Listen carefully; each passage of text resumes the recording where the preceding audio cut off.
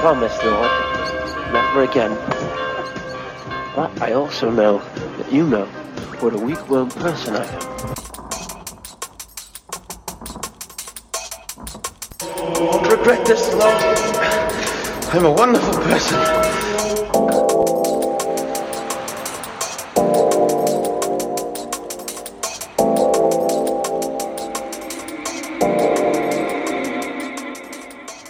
Psalm 116. I love the Lord who has heard my voice and listened to my supplication. For the Lord has given ear to me whenever I called. The cords of death entangled me. The anguish of the grave came upon me. I came to grief and sorrow. Then I called upon the name of the Lord. O Lord, I pray you, save my life. Gracious is the Lord and righteous. Our God is full of compassion. The Lord watches over the innocent. I was brought low, and God saved me. Turn again to your rest, O my soul, for the Lord has dealt well with you. For you have rescued my life from death, my eyes from tears, and my feet from stumbling. I will walk in the presence of the Lord in the land of the living. I believed even when I said, I am greatly afflicted. In my distress, I said, no one can be trusted. How shall I repay the Lord for all the good things God has done for me? I will lift the cup of salvation and call on the name of the Lord. I will fulfill my vows to the Lord in the presence of all his people. Precious in your sight, O Lord, is the death of your servants. O Lord, truly I am your servant. I am your servant, the child of your handmaid. You have freed me from my bonds. I will offer you the sacrifice of thanksgiving and call upon the name of the Lord. I will fulfill my vows to the Lord in the presence of all his people, in the courts of the Lord's house, in the midst of you, O Jerusalem. Alleluia. Amen.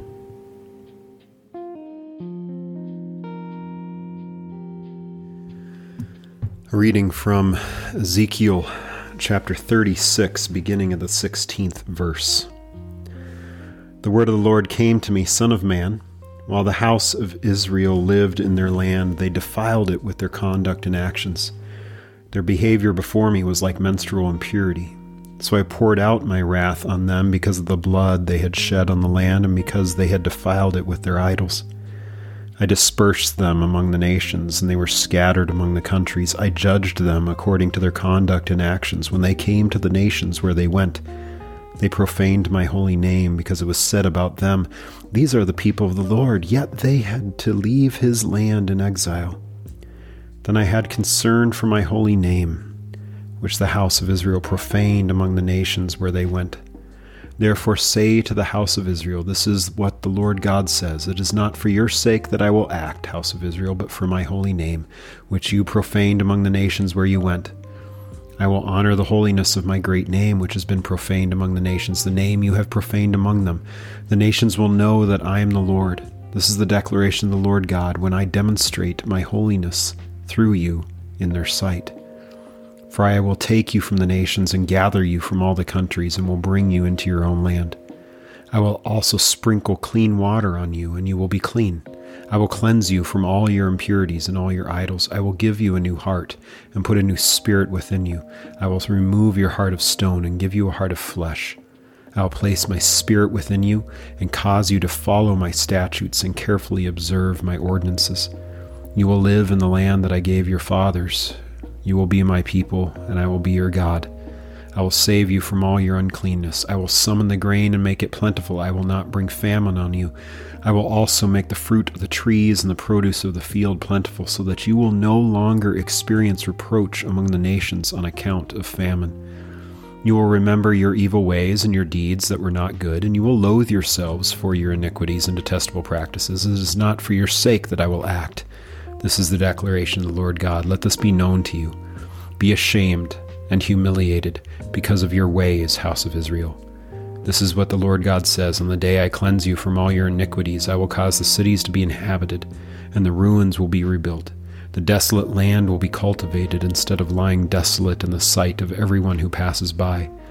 They will say, this land that was desolate has become like the Garden of Eden. The cities that were once ruined, desolate, and demolished are now fortified and inhabited. Then the nations that remain around you will know that I, the Lord, have rebuilt what was demolished and have replanted what was desolate. I, the Lord, have spoken and will do it. This is what the Lord God says. I will respond to the house of Israel and do this for them. I will multiply them in number like a flock. So the ruined cities will be filled with a flock of people, just as Jerusalem is filled with a flock of sheep for sacrifice during its appointed festivals.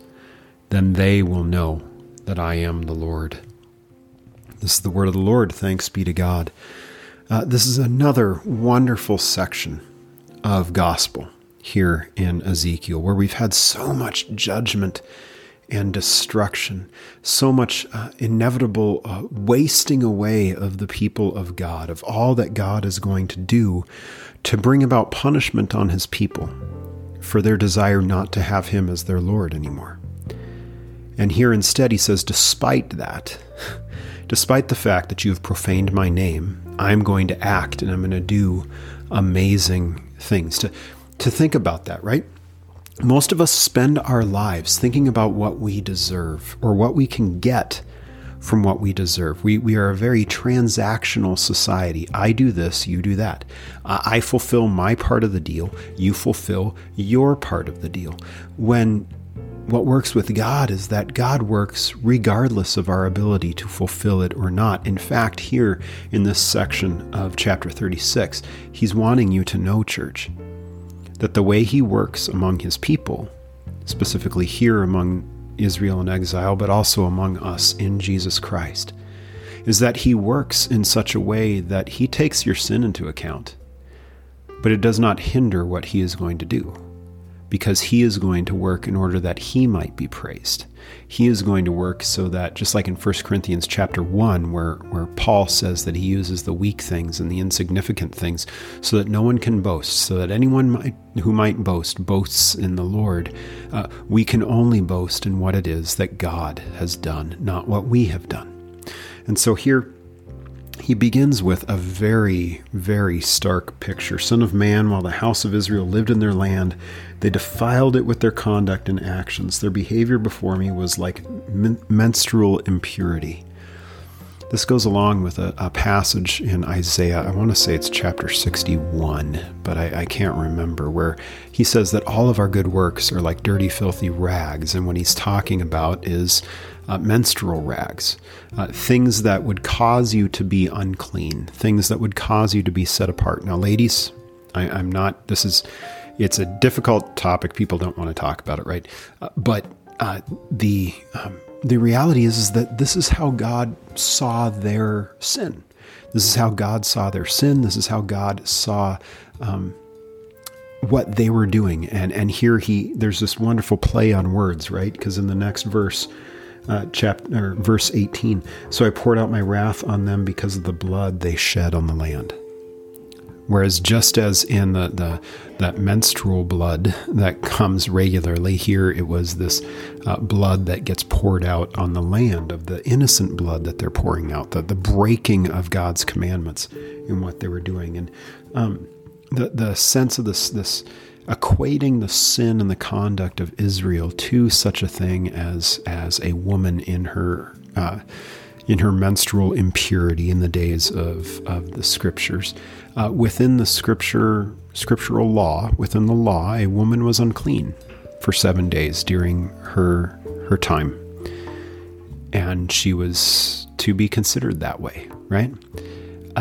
The sense being that what they have done has made them unclean, have brought them out of society, but then also this sense of it's by their nature, that it is who they are, that it's something that happens regularly and completely, that it's not something that is just a random act that they did in ignorance, but is actually something that they do quite regularly, living that way. And here he talks about how they've been dispersed and they've put into exile. And then verse 21, then I had concern for my holy name, which the house of Israel profaned among the nations where they went.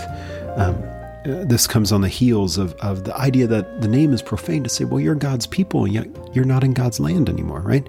And he says that he has concern for his holy name. He has concern for his reputation as being God. That people are going to say, well, your God is no God at all anymore because your God has abandoned you. Your God doesn't exist anymore because he's abandoned you. And it makes me wonder, too, how we profane his name, right?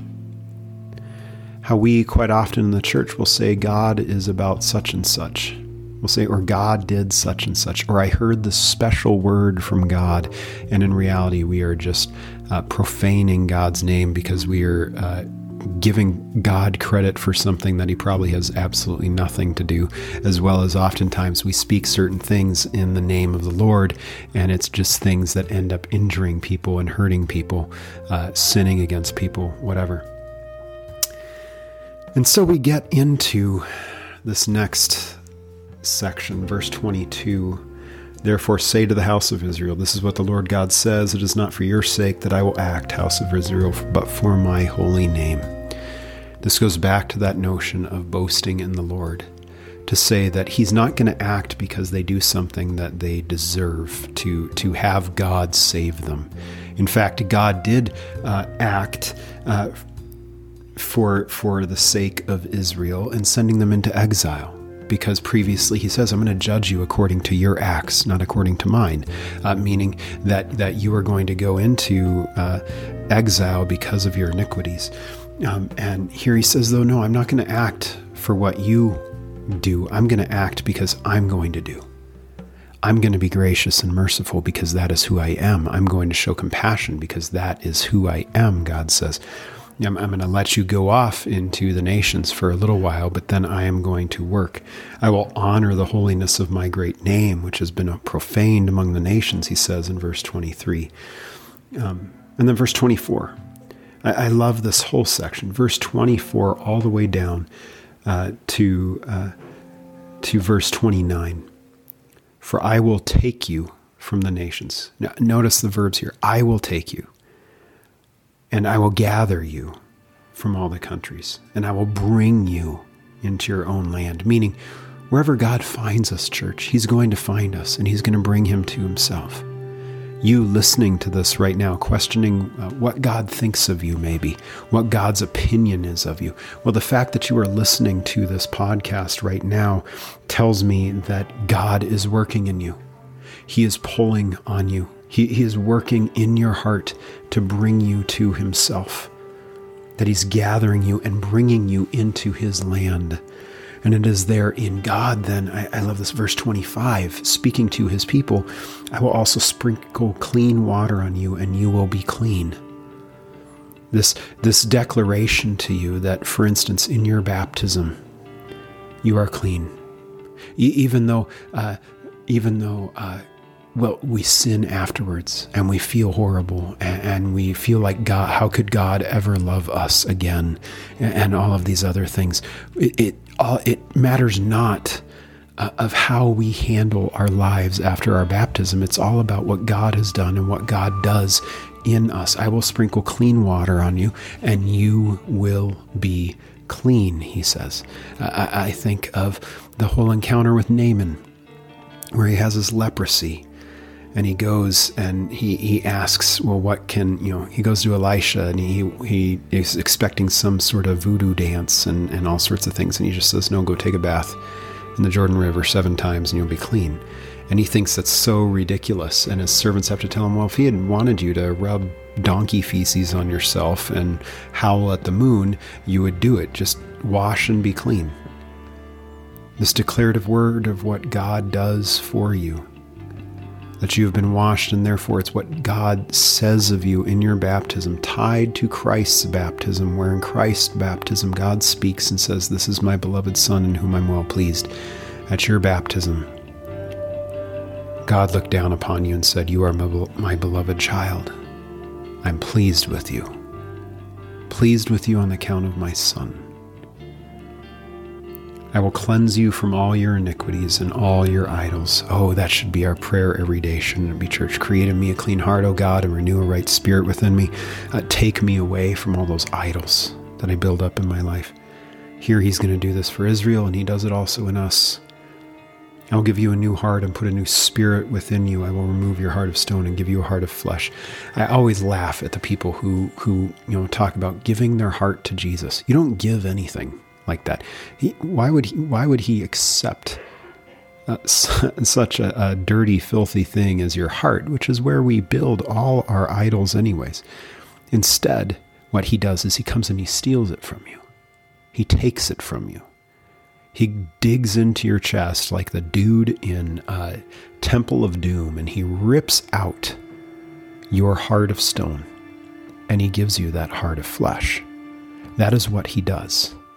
His work in you to remove from you all your sin, to bring you out of death into life, is this work of taking you from cold, stone-dead sinner and giving you life as a saint.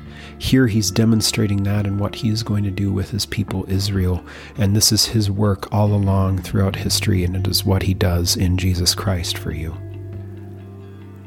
I will place my spirit within you. Yes, Lord, we beg that you would do that and cause you to follow my statutes and carefully observe my ordinances. We always want to try and do the law on our own, when here what we need is God's Spirit to work in us that we might fulfill the law in Jesus Christ of what Jesus Christ has done for us, but also to have the Spirit work in us so that any good works we do is God working in us through his Spirit, through his life-giving breath that he pours into our lungs. You will live. I always take that.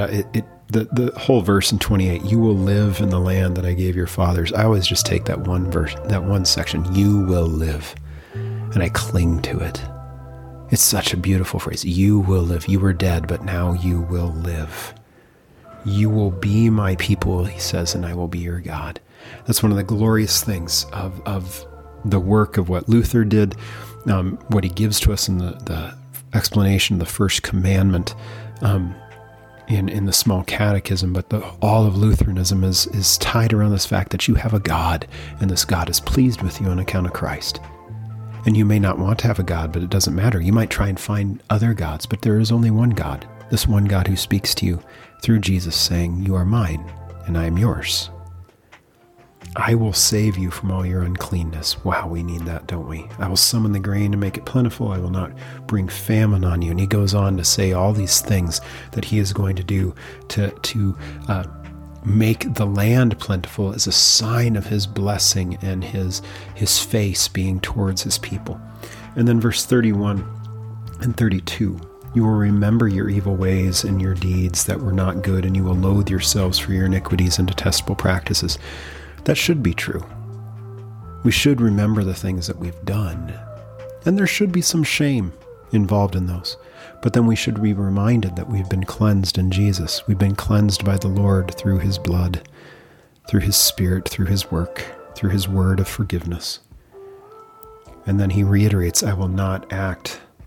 It is not for your sake that I will act. Let this be known to you, he says.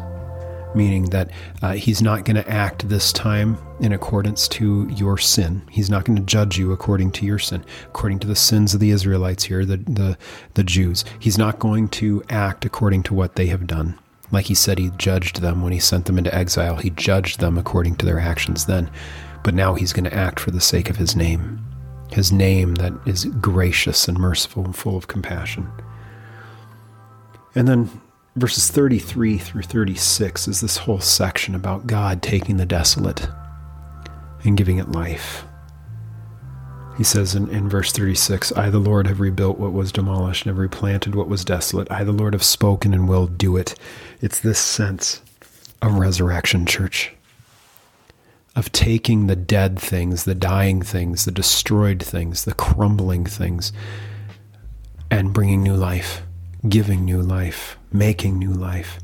You were ruined and now you live. You were desolate and now you are plentiful because of what God has done in you. What a glorious word, church, isn't it? And then he says that he's going to multiply the people, that he's going to work in them with the sacrifices and the festivals and all these things. Church, it's this working of God regularly in and among us through his word, through this regular declaration to you that you are clean, even though you are a sinner in the eyes of God, through your baptism and through the work of Jesus Christ on the cross, you are clean. He is continually washing you. He's continually giving you that new heart, new desires. He desires not for the death of anyone, but he wants them to turn and live. Remember, we've talked about that. Here it is that God does that very work of the turning. He's the spatula. He's the turning us over from who we were to who we are in him. We need to cling to that. And that's the message that we need to take to other people, that this is a God of mercy and grace, that his judgment in anything is, yes, to speak to us of our iniquities, that we might remember all the things that we have done to pull ourselves away from God. But the story always ends with the reason why you need to turn and live is because you have a God. And this is it. This is the God who loves you and lives for you. Prayers are that you take that with you this week, that it'll be something that you connect with, that you hold on to, and that you are able to be nurtured by as you deal with all the different things that may come to you this week, and that maybe you will be able to take it with you as you preach and proclaim the good news of the kingdom to anyone that you meet. Well, let us pray. O God, generous and supreme, your loving Son lived among us, instructing us in the way of humility and justice.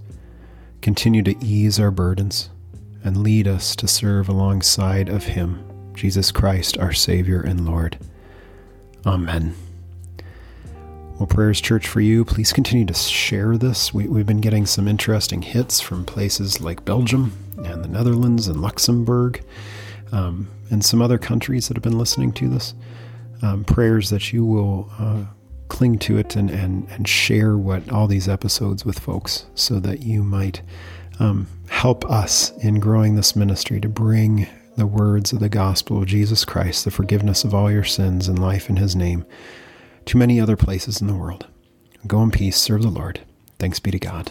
Amen.